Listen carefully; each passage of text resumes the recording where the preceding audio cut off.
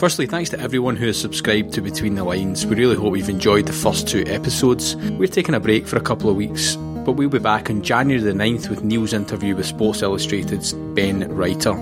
You know, I've written 21 cover stories for Sports Illustrated, I think. From the moment this one came out, it made a splash like none other I've written. You know, I think people were mostly outraged.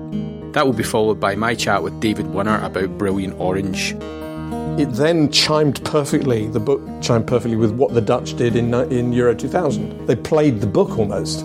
Exactly as I described, they played, and then they tragically, ridiculously, disastrously, unbearably lost in the semi-final, this crazy game.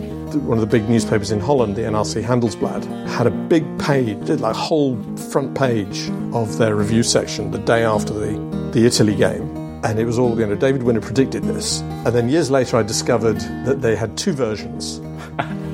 The other one, if Holland had won that game, it said David Winner's got it completely wrong, doesn't understand anything. Meantime, if you've been enjoying this 10-part podcast series, we would urge you to leave a review on iTunes or tell a friend about it. If we get enough interest in this series, then we will definitely record a second series in 2018. Happy Christmas.